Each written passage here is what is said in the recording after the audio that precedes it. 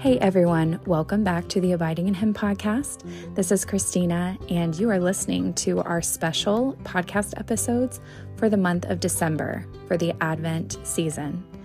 And stick around, we're going to have some verses, and then we're going to have a little devotional or thought about what in the world the scripture means when we're thinking about the season of Advent and Christmas. Thanks for being here.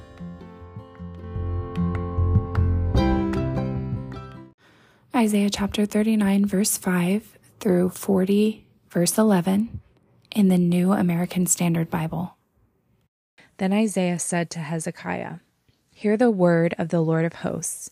Behold, the days are coming when all that is in your house and all that your fathers have laid up in store to this day will be carried to Babylon. Nothing will be left, says the Lord. And some of your sons who will issue from you, whom you will beget, will be taken away, and they will become officials in the palace of the king of Babylon." Then Hezekiah said to Isaiah, "The word of the Lord which you have spoken is good."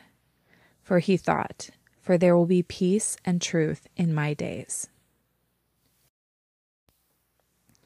Isaiah chapter 40, the greatness of God. "Comfort, O comfort my people, says your God. Speak kindly to Jerusalem and call out to her that her warfare has ended, that her iniquity has been removed, that she has received of the Lord's hand double for all her sins. A voice is calling, 'Clear the way for the Lord in the wilderness. Make smooth in the desert a highway for our God. Let every valley be lifted up, and every mountain and hill be made low. And let the rough ground become a plain, and the rugged terrain a broad valley. Then the glory of the Lord will be revealed, and all flesh will see it together. For the mouth of the Lord has spoken. A voice says, 'Call out.' Then he answered, 'What shall I call out?' All flesh is grass, and all its loveliness is like the flower of the field. The grass withers, the flower fades, when the breath of the Lord blows upon it. Surely the people are grass.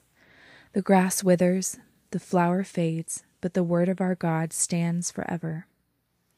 Get yourself up on a high mountain, O Zion, bearer of good news. Lift up your voice mightily. O Jerusalem, bearer of good news, lift it up, do not fear. Say to the cities of Judah, 'Here is your God.' Behold, the Lord God will come with might, with his arm ruling for him. Behold, his reward is with him, and his recompense before him. Like a shepherd he will tend his flock. In his arm he will gather the lambs and carry them in his bosom. He will gently lead the nursing ewes.